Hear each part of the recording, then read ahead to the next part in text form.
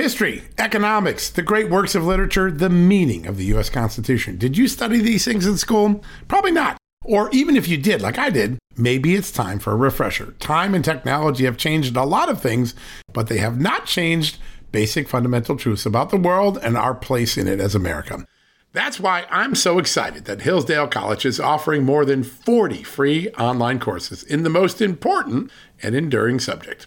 You can learn about the works of C.S. Lewis, the stories in the book of Genesis, the meaning of the U.S. Constitution, the rise and fall of the Roman Republic, or the history of the ancient Christian church with Hillsdale College's online courses, all available for free. That's right, you heard me, for free. You don't get anything free in the Biden economy today. I personally recommend you sign up for the American Citizenship and Its Decline. It's with my good friend, the great historian, Victor Davis Hanson. In this 8-lecture course, VDH, as I like to call him, explores the history of citizenship in the West and the threats it faces today. Threats like the erosion of the middle class, the disappearance of our borders, the growth of an unaccountable deep state, and the rise of globalist organizations. The course is self-paced so that you can start whenever and wherever. So start your free course, American Citizenship and Its Decline, with my good friend, Victor Davis Hanson, today. How do you do that? Go right now to hillsdale.edu/justnews to start. It's free and it's easy to get started, and it's an easy URL to remember. All you got to do, go to hillsdale.edu/justnews. One more time, hillsdale.edu/justnews.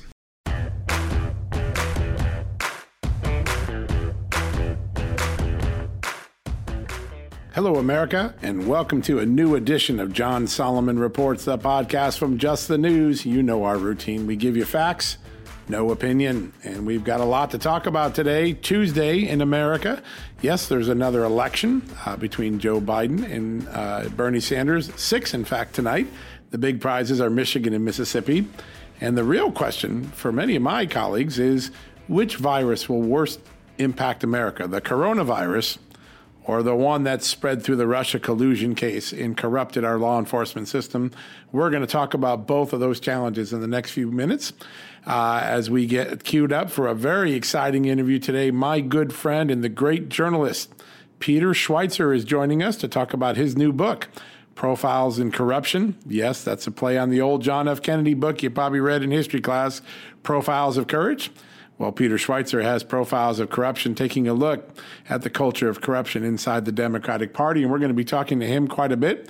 You're going to want to hear this interview. He's got all sorts of revelations, all sorts of unique things about Joe Biden, Ukraine, China, and many of the other Democrats that appear in his book.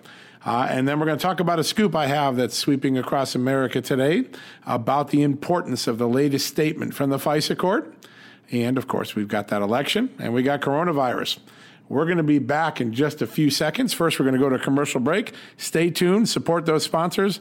We'll be right back.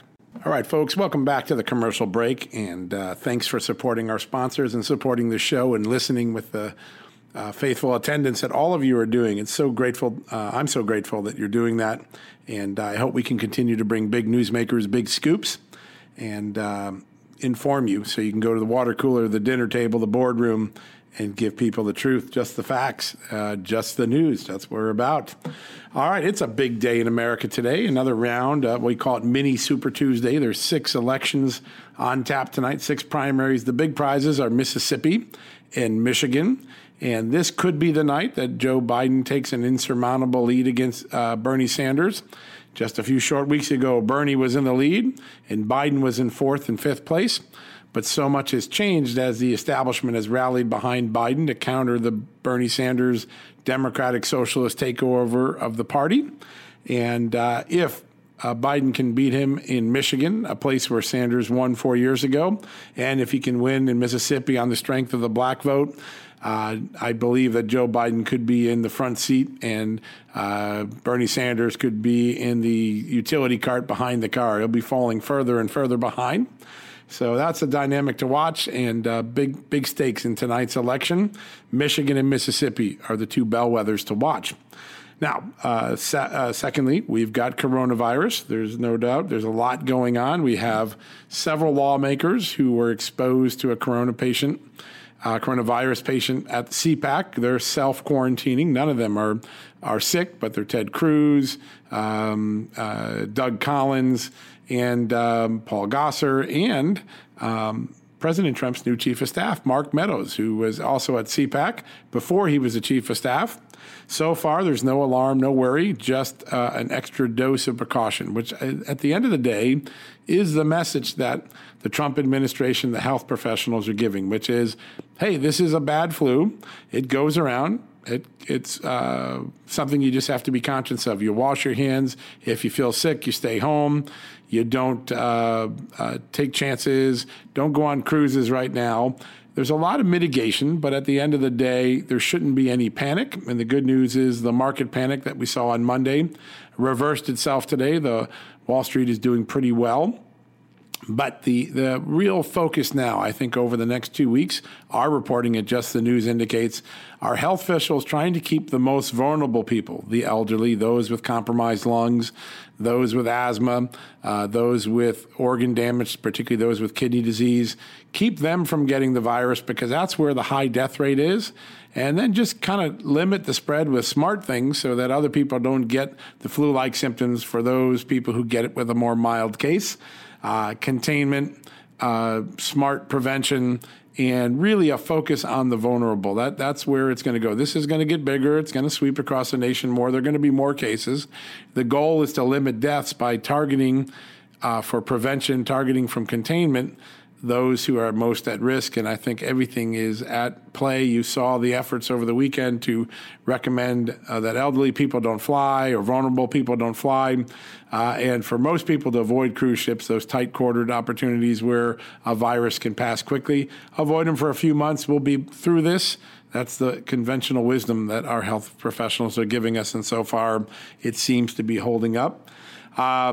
But there's another virus I want to talk about, and it has to do with an exclusive story I have on Just the News this morning.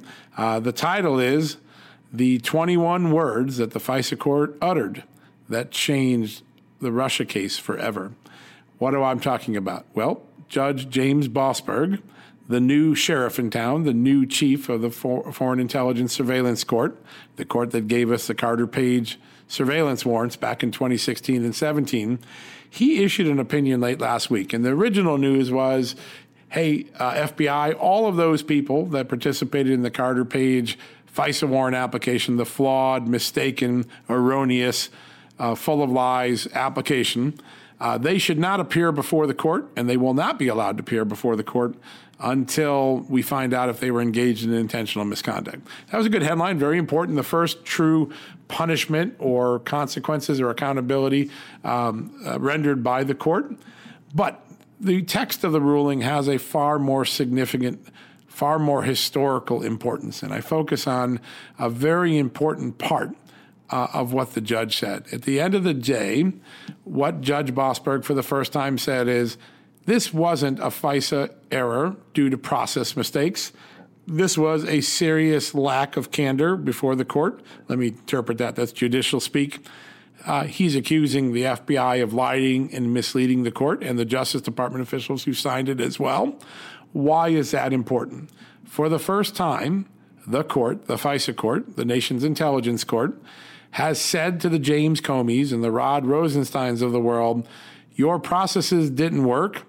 Your excuse-making doesn't sit well with me. You and your team, the downstream FBI agents and the senior leadership of FBI and DOJ, misled my court, and I'm not going to take it anymore. We need to make more drastic changes to ensure that everybody who signs off on a warrant in the future isn't just signing off on it based on a briefing. They know what's in the document is true, honest, accurate. And, new director of the FBI, Chris Wray, has put a lot of focus on process changes he made, and the court commends him for doing that. But the court also says in this ruling to the FBI and to the DOJ, process changes alone will not fix the problems, the egregious problems that occurred in this case. It needs a cultural change as well. People in the FBI have to realize they have an obligation to not only tell me the evidence that is most incriminating, but to also be honest about the evidence that points towards innocence, that exculpates innocent people like Carter Page and George Papadopoulos and others. It is a very poignant statement. And if you remember, a few months ago, there were these speeches by Rod Rosenstein, the former deputy attorney general under Trump, the guy who ran the Russia collusion case, signed one of the warrants. And of course, James Comey, both on his book tour and in his congressional testimony, they made a big deal that they didn't think there was any intention, any big serious problems with the FISA. Of course, the IG, back in December, Inspector General Michael Horowitz of the Justice Department, put a lot of that debate to rest by highlighting 51 factual errors in the FISA warrants, 17 serious instances of misconduct. But the court itself had never addressed the issue of whether it felt misled. And that occurred for the first time thanks to Judge James Bosberg, the new chief judge of the FISA court. He has made it clear that the excuse-making that the Comeys and the McCabe's and the Rosensteins and others made, Adam Schiff, made about the bad FISAs will no longer be tolerated. There's a new sheriff in town, and the message is, if you lie to my court going forward, the consequences are going to be serious. Now, that's an important development. It's an incremental step towards accountability.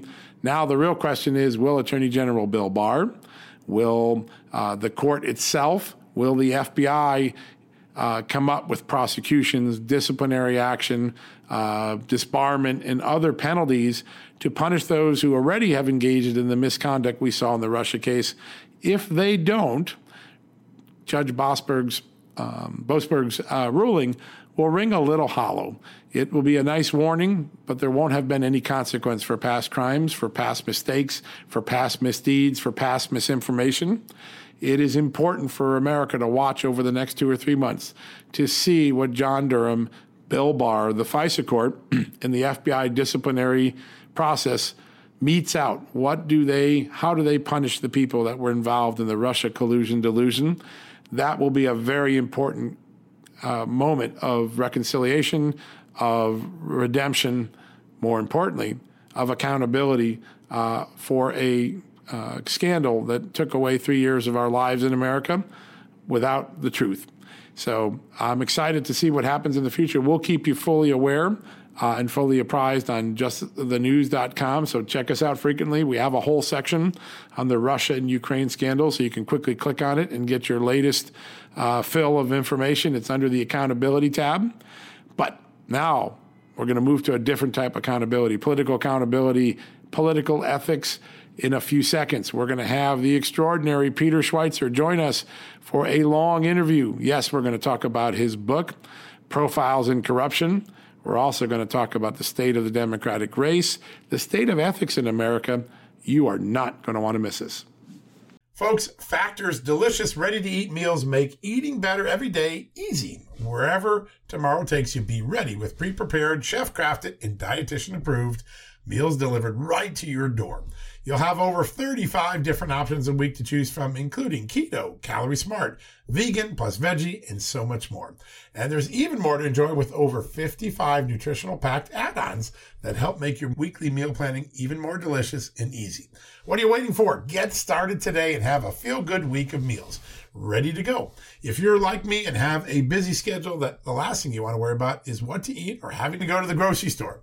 Factor makes it easy, as they are flexible to your schedule. Get as much or as little as you need by choosing 6 to 18 meals per week.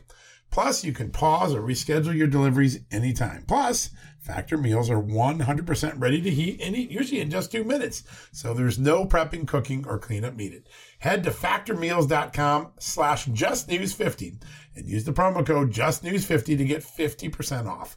That's the code justnews50 at factormeals.com. One more time, factormeals.com/justnews50. Use the justnews50 code and you will get 50% off your first order. BP added more than $70 billion to the U.S. economy in 2022 by making investments from coast to coast. Investments like building charging hubs for fleets of electric buses in California and starting up new infrastructure in the Gulf of Mexico. It's and, not or.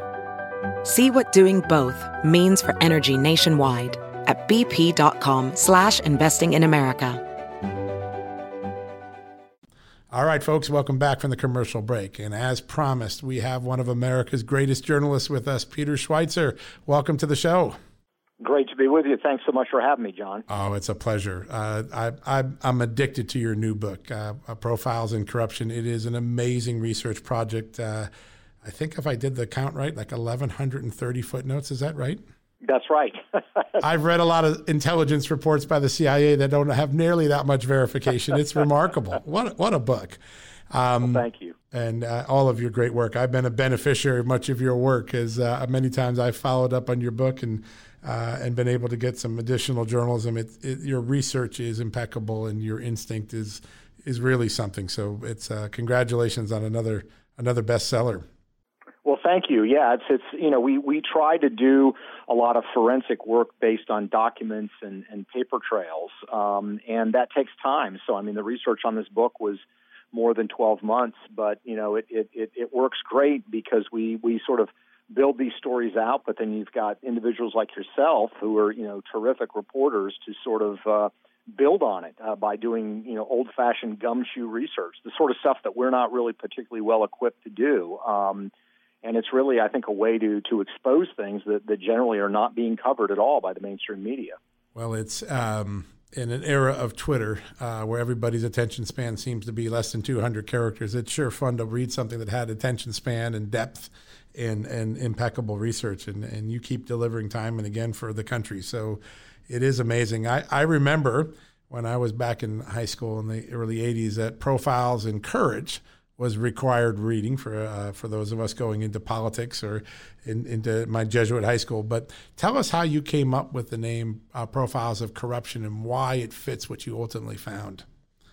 It's a great question. I wish I could take credit for it. Actually, it was my editor, Eric Nelson, who suggested the title, Profiles in Corruption. And the interesting part is he's a publisher at Harper, which is, of course, the same publisher that published John Kennedy's Profiles in Courage. That's right, 1956. Yes, exactly. So it's sort of an interesting twist.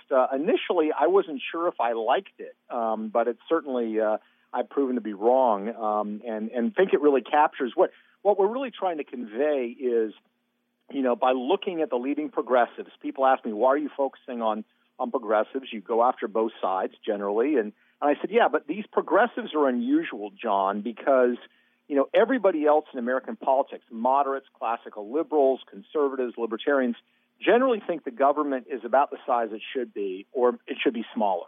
What progressives are basically telling us is we need a lot more power to fix America's problems. And, of course, we can have a big debate about whether they would actually fix our problems, but they're basically asking us to entrust them with more power. That's right. And my question is, what have they done with the power they already have? And I think the only way you can really convey that is by giving a profile, how they climbed power, how they accumulated power, how their wealth has grown. So that's the reason I think the title works very well and conveys what we're trying to do in the book. Well, it does. And what's funny about it is that this particular group of progressives made billionaire and millionaire words, dirty words, right? It's bad to be a billionaire. I think Bernie Sanders has said that. And before he used to say it was bad to be a millionaire, but then he became one himself.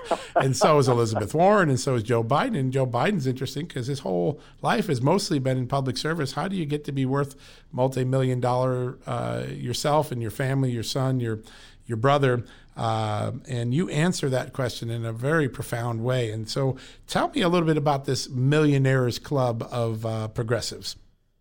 Yeah, it's very interesting. I mean, they all, political figures, whoever you look at, if they're engaged in corrupt behavior, which of course is not necessarily illegal, right, but it's corrupted to the system, they all kind of have a business model, I think. They all decide to tackle it a certain way. So in the case of Joe Biden, he could maintain the fact that for decades as a U.S. senator and later as vice president, that he had a limited net worth. But, of course, the net worth of his family members, those around him, his son, his brothers, his sister, was ballooning because of his access to power. So his business model was to kind of offshore his corruption and to use his office to benefit his family. And, of course, now he is benefiting in return. In the case of somebody like Bernie Sanders, it's a little bit more, I would say, small ball. in the sense that, and part of it is looking just at Bernie's position. I mean, when you're mayor of Burlington, Vermont, there's only so much you can do. Now, in his case, he did actually put his wife on the payroll, first his girlfriend, later his wife on the payroll, over the objections of the city council. And that's going to net you some dollars, but that's not going to get you the kind of money that Joe Biden has been able to get to his son Hunter and his brothers, et cetera.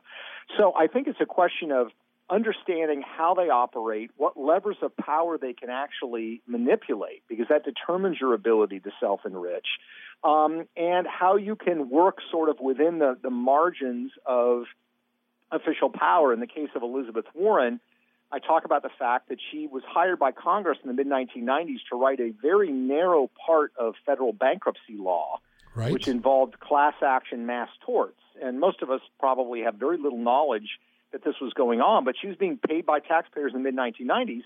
Well, her now approximate $12 million net worth is largely a result of the fact that she became a consultant to companies to help them navigate the laws that she had actually written, which is as you know, a game that occurs far too often in Washington, D.C., but she mastered it because she had the opportunity and she was willing to engage in that kind of behavior.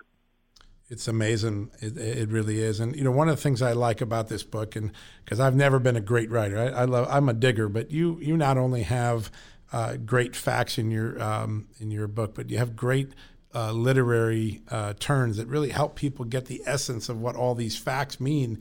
And I just want to read you one short passage because it really captured that Joe Biden went from being sort of the Delaware guy to sort of the global guy and what happens. And I'm just going to read this passage because it was one of my favorite passages in the book. When Biden gets named vice presidential nominee with Barack Obama, you write, it boosted the Biden family fortunes to another level. Now suddenly there were opportunities on a global scale.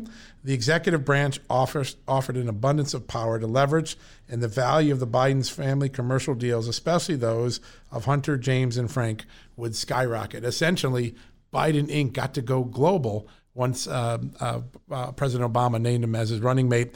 Talk a little bit about what you found in China, Ukraine, Kazakhstan, because there are some really remarkable, robust, rich deals that the Biden family cash in and after he's the Veep.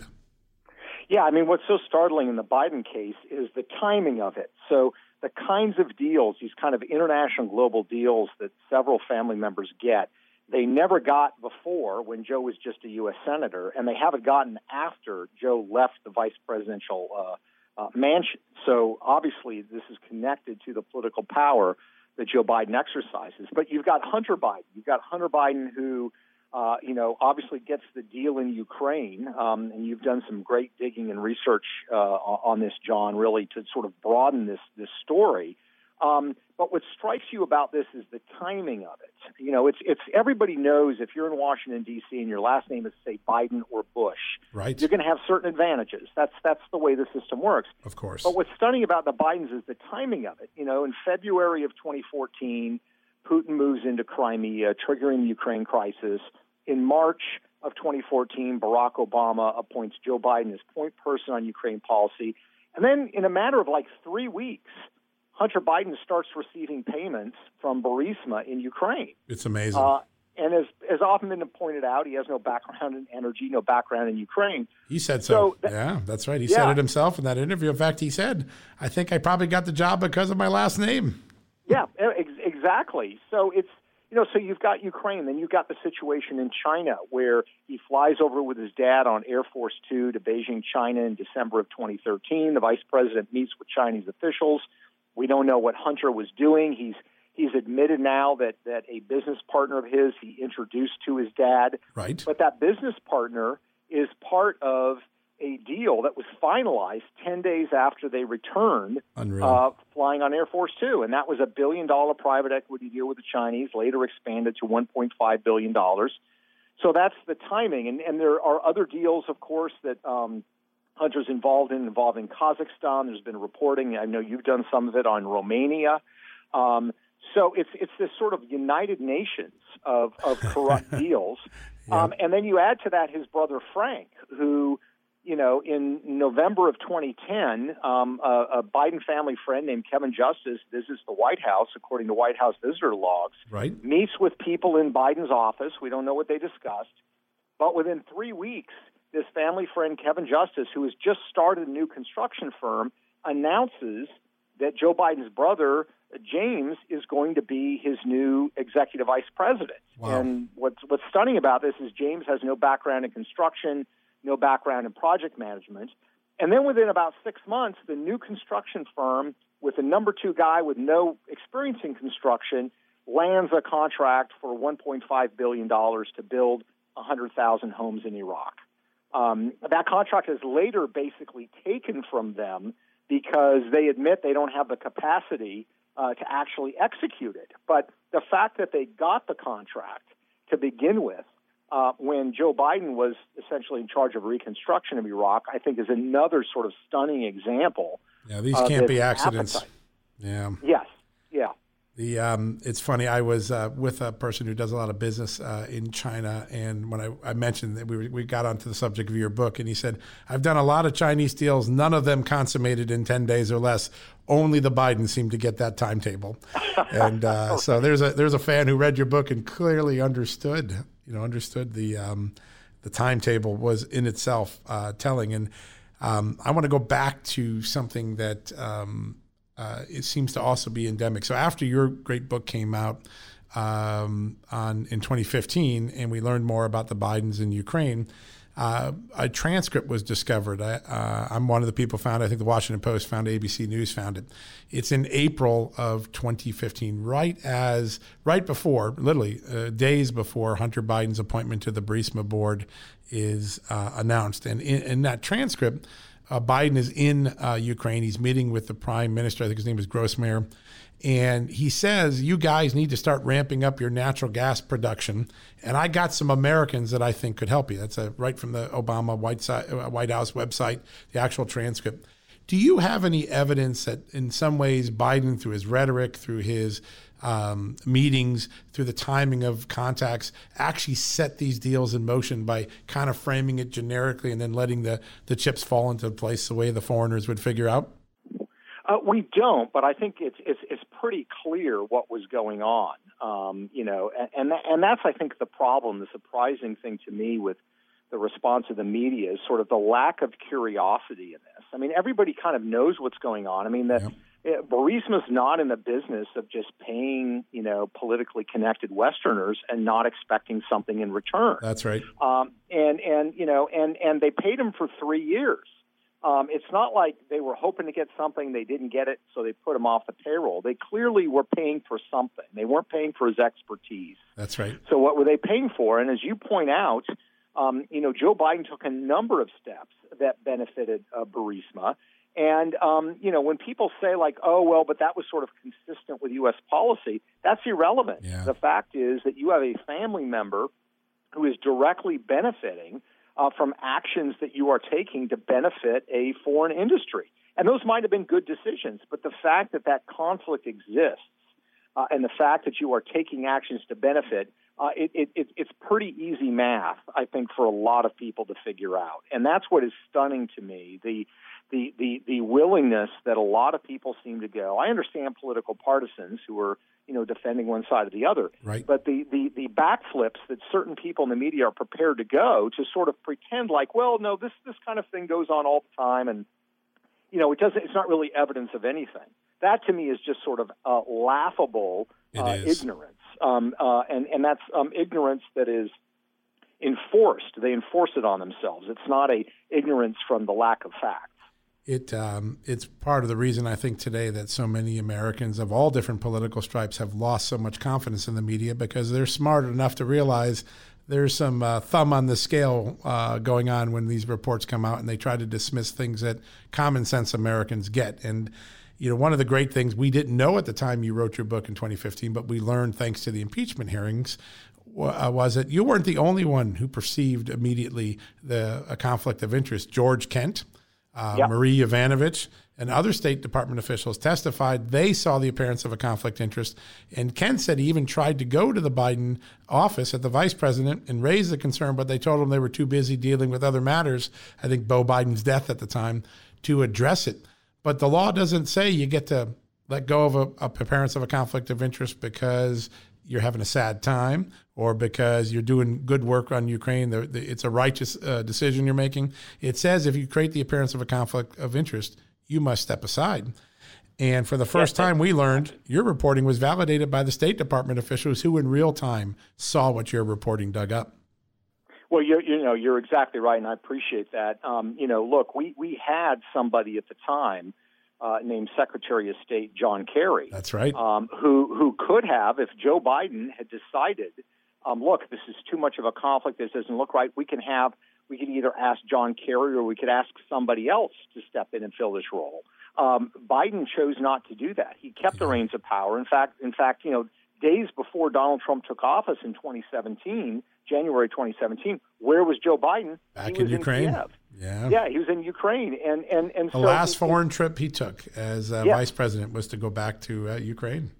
Exactly, and so these are the sorts of things that, and there are sort of excuses that are made. I mean, another excuse that's made is that Hunter Biden obviously has a history of substance abuse, and we're all saddened by that. You don't want anybody to go through that. That's right. But again, that you don't get a pass because your son has a substance abuse issue. But even more to the point, what's the excuse then going to be for the brothers or for the sister or for the son-in-law, the other members of the Biden family who benefited from his largesse as vice president? Are we now going to start making excuses for all of them?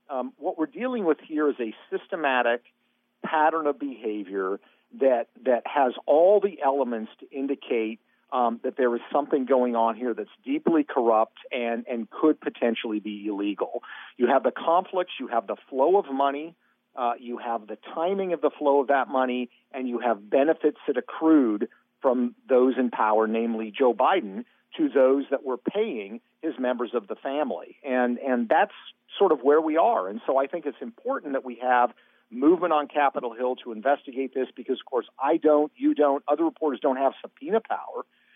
But you've got to actually investigate these things. But you find a lot of people in the media pretending and acting as if this has already been investigated, and it hasn't been. It's been looked at by journalists who've tried their best to piece together what I think is an extremely compelling story.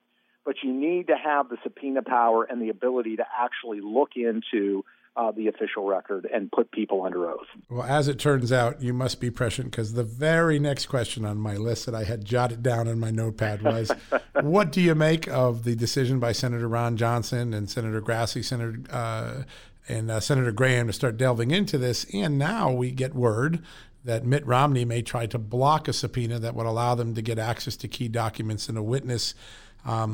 Why would Mitt Romney do that? Did you learn anything about Burisma or its board members over time that would explain or give reason to give us doubt about why Romney's doing this? Well, we know that there are people that have been aides and have been connected to Mitt Romney who are also connected to Burisma. But the paradox for me in all of this was, Romney made a point, and certainly, you can have a discussion, debate about this. Romney made the point in the impeachment hearings that we needed to hear from witnesses. That's right. We needed to hear evidence. We needed to hear more. We needed to have a complete record. Here, his position could potentially be the opposite. Yeah. And again, for the life of me, I don't understand why people go through backflips to sort of make excuses for the reason this shouldn't even be looked at. I mean, in this particular case, it's Joe Biden is running for president, and therefore he should not be investigated. Now, there are certain countries in the world, authoritarian countries, where they have rigged elections where if you serve in political office, you're not even allowed to be investigated. It gives you a certain immunity. Sure. Ukraine's one of them, actually. If you're a parliamentary member, you can't be investigated. Exactly, and yet that seems to be what we're creeping towards here. My first exposure in writing about Joe Biden, Ukraine, and China and these other issues was in March of 2018 in my book Secret Empires. So This is not something you've been reporting on this for years as well. the point is it's not as if Joe Biden is suddenly the nominee or appears to be the nominee and people are deciding to investigate him. This has been a looming story that has been ignored. And I had reporters at the time tell me that they didn't think it was a story because Joe Biden was no longer in office. Wow. And they said if he runs for office, maybe then we will look into it. Now, of course, the explanation is that now that he's actually running for office, we probably shouldn't look into it because it's political. So yes. The point is apparently we're never supposed to investigate certain political figures. You've captured that hypocrisy with such prescience. You're so right about that. There's an article in the last few days by a Washington Post columnist, David Ignatius, pretty well known. He was the guy that had the Flynn tapes back in a few years ago. But he says something that's one of the first times I've seen the mainstream media jump into this issue and say something that I think resonates with common sense. He wrote a column in the last few days saying Joe Biden needs to have this conversation about Ukraine. He needs to acknowledge he was engaged in the appearance of a conflict of interest. That is the first time I've seen a mainstream media powerhouse columnist reporter dig in and acknowledge that what your book found, what George Kent testified to, what my reporting found, may actually be true. There was the appearance of a conflict of interest, and the law required Biden to step aside. Yes, no, I think that's a very encouraging sign. I've noticed in recent days as well that the New York Times has ran a story involving the business ties between Joe Biden, his political power, and his sister Valerie. That's right. Which I cover Came right in your book. Yeah. Yes, and that's again very, very encouraging. But for me, it's always a question of, are you really digging and looking at things with enthusiasm? I believe, as I know you believe, that, all our political leadership needs to have scrutiny because, power can corrupt and some of them succumb to it, some of them don't. So we have to hold power into account, into check by reporting. And there ought to be some level of consistency. I'm not saying that every reporter covers every single story. People have certain beats. But newspapers like the New York Times, for example, who've spent a lot of time investigating President Trump, should show at least some similar level of enthusiasm for investigating these stories as they relate to Joe Biden and his family. And there just seems to be a gap there. So I'm very encouraged. I agree with you that there is a sense, I think, among an increasing number of people that Joe Biden has to come out and discuss these issues and answer them. But I think the reality is he's going to have a very hard time answering them honestly because there are simply so many of them. And his initial response to all of this, you'll remember, John, was, I have never discussed any business dealings with any members of my family. Yeah, we know that not to be true now. His own son impeached him. I mean, Hunter impeached him in the thing, yeah. That's right. And we know, I report in Profiles in Corruption based on the account of Joe Biden's son-in-law. That's right. How he brings them into the Oval Office to meet with Barack Obama to help launch their business. How does that happen if what Joe Biden said was true, that he never discussed business? It doesn't. So the problem is, I don't think it's enough for him to issue a statement. I don't think that's what Ignatius is asking for, what you're asking for. I think he wants a conversation. He called it a conversation. Yeah. I think that's the right word. Yes, I think conversation is a great word for it, to give an account for this. Because to my mind, I have looked at a lot of political figures over the years. Of both parties. I want to stress that out. I mean, your work on the McConnell, China Connections in the last book is epic. And no one, as I try to dismiss this book now, the left tries to dismiss, they ignore the fact you've been doing this type of reporting regardless of political stripe. Republican, Democrat, you dig in because it's the issue that matters to you. Well, that's exactly right. And so, a few years ago, I did a book called Extortion. And in Extortion, I talked about how Senator Roy Blunt, a Republican from Missouri, had three members of his family, of his immediate family, who were registered lobbyists. And that, to me, was pretty astonishing. Not one member, not two, but actually three. That was pretty stunning. But, the Biden one surprised me because it's what I call the Biden Five. You have five members of his family. So the point is that when it comes to Joe Biden, it's not really something you have a quick conversation about because there was a certain lapse in judgment. You're talking about a way of life and business for the family. And one of the things I point out in the book is in the 1970s when Joe Biden was dating Jill, right? His first wife, of course, tragically died in the car accident. He was dating Jill, and the two brothers pulled Jill aside, and Jill recounted the story. And they said, look, just to be clear, our family's plan is for Joe to be president. And if we need to make sure you're on board with this, if you're going to go for it and marry this. And my point is this has been seen as a family enterprise, a family initiative. And the family, I think, expects and has been paid for their loyalty and their support to Joe. And he's become the conduit for a lot of the largesse that has flowed out of his political career. It's an extraordinary thing. And people ask, well, all right, so the guy's been in public service all these years. What's wrong with his family making a little money on the side? And the answer comes up, I think, in some documents that we forced out recently in one of the FOIA lawsuits. When Burisma needs to call in the chit, right? When they need to stop this in February of 16, when the pressure is building and there's a rising investigation in Ukraine that could put Burisma back on the corruption trial path, the Burisma lawyers show up at the State Department and they don't invoke the owner's name. They don't invoke Mr. Zlochevsky. They don't invoke the company's name or its good deeds or anything. They invoke one name. You need to make these corruption investigations go away because Hunter Biden is on the board. That is why these ethics rules were put in place, and it's why I'm sure you wrote these stories in the beginning. When a vice president's son's name is used as a security card, a get-out-of-jail card, that's why the government ethics rules were put into place. And it just validated, those came out long after your book, but it validates exactly why people should be troubled by this relationship. No, you're exactly right. And the documents that you've uncovered and that have been put out there, speak to how this power is exercised. It's not simply a question of, somebody tossing favors, somebody tossing flowers at the family and the family catching them. It is a relationship that it's known how it's going to function. And Ukrainians knew that if they are wedded to the Bidens, that they can expect favors in return, and that is precisely what you're seeing in that conversation with the State Department. We're gonna make this conversation about the vice president's family and get this investigation handled rather than actually talk about the owners who are running the company. Yeah, exactly. Now that when you get a check, there's always a promise that comes with that check. It's never no money in Washington is free. I think Bill Proxmire, the great Wisconsin Democrat who first trained me or spent some time with me when it came to Washington, that was one of the lines he left indelibly in my brains, which is if somebody wrote a check, it didn't come free. Right. And he was a great leader. The Golden Fleece. The Golden Fleece Award. Yes.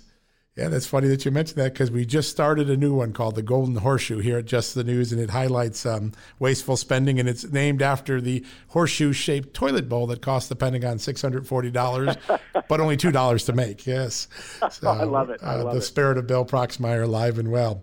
Well, Peter, one last question before we go, because I know you got to go. I wanted to ask you, your book comes out, you always have material that comes out afterwards, you get a hold of afterwards. Where do you think the profiles of corruption storyline goes? What are some of the new storylines emerging because of your great research? Well, certainly I think the issue of the Biden relationship to China and how that is going to influence his policy continues to evolve. And that is added to by the fact that you now have Michael Bloomberg, who's dropped out of the race, but who's pledging to spend, perhaps $500 million or more to help elect Donald Trump. And what's interesting about that is you have Joe Biden, who in the public record has been pretty soft on China. Michael Bloomberg has as well. In some of the statements he's made about China basically being a democracy. And I think it's very interesting and should be very troubling to people that both the Biden family and Michael Bloomberg, through his company, have deep commercial ties to Beijing. They do. They both know that they have made money, they have profited, and they've benefited from those relationships. And unless they want to tell us, unless Michael Bloomberg wants to tell us that it is his honest assessment as a political scientist that China is a democracy, I think the only explanation for that's going to be a hard sell, I think. Yeah, exactly. The only explanation for the soft posture of both men is the fact that they are in the business of making money, and they owe a lot of their financial success to the Chinese relationship. And that, I think, should be a troubling, concerning issue going forward that needs further investigation. Yeah, and another guy who's going to open his checkbook big in the fall election is George Soros, of course. And one of the things that I think all of us as reporters need to do a better job, we're now in an era, we spend, the last two scandals have been about Russia and Ukraine, where you hear the word oligarch, and the big concern of oligarchs is they've amassed so much wealth, they're able to affect the policies and politics of a country because they just have enormous wealth. But you have, between Soros and Bloomberg, two guys that could spend $1 billion each in this next year to potentially influence the election. Are we in America moving to an era where we have our own political oligarchs? I think we are.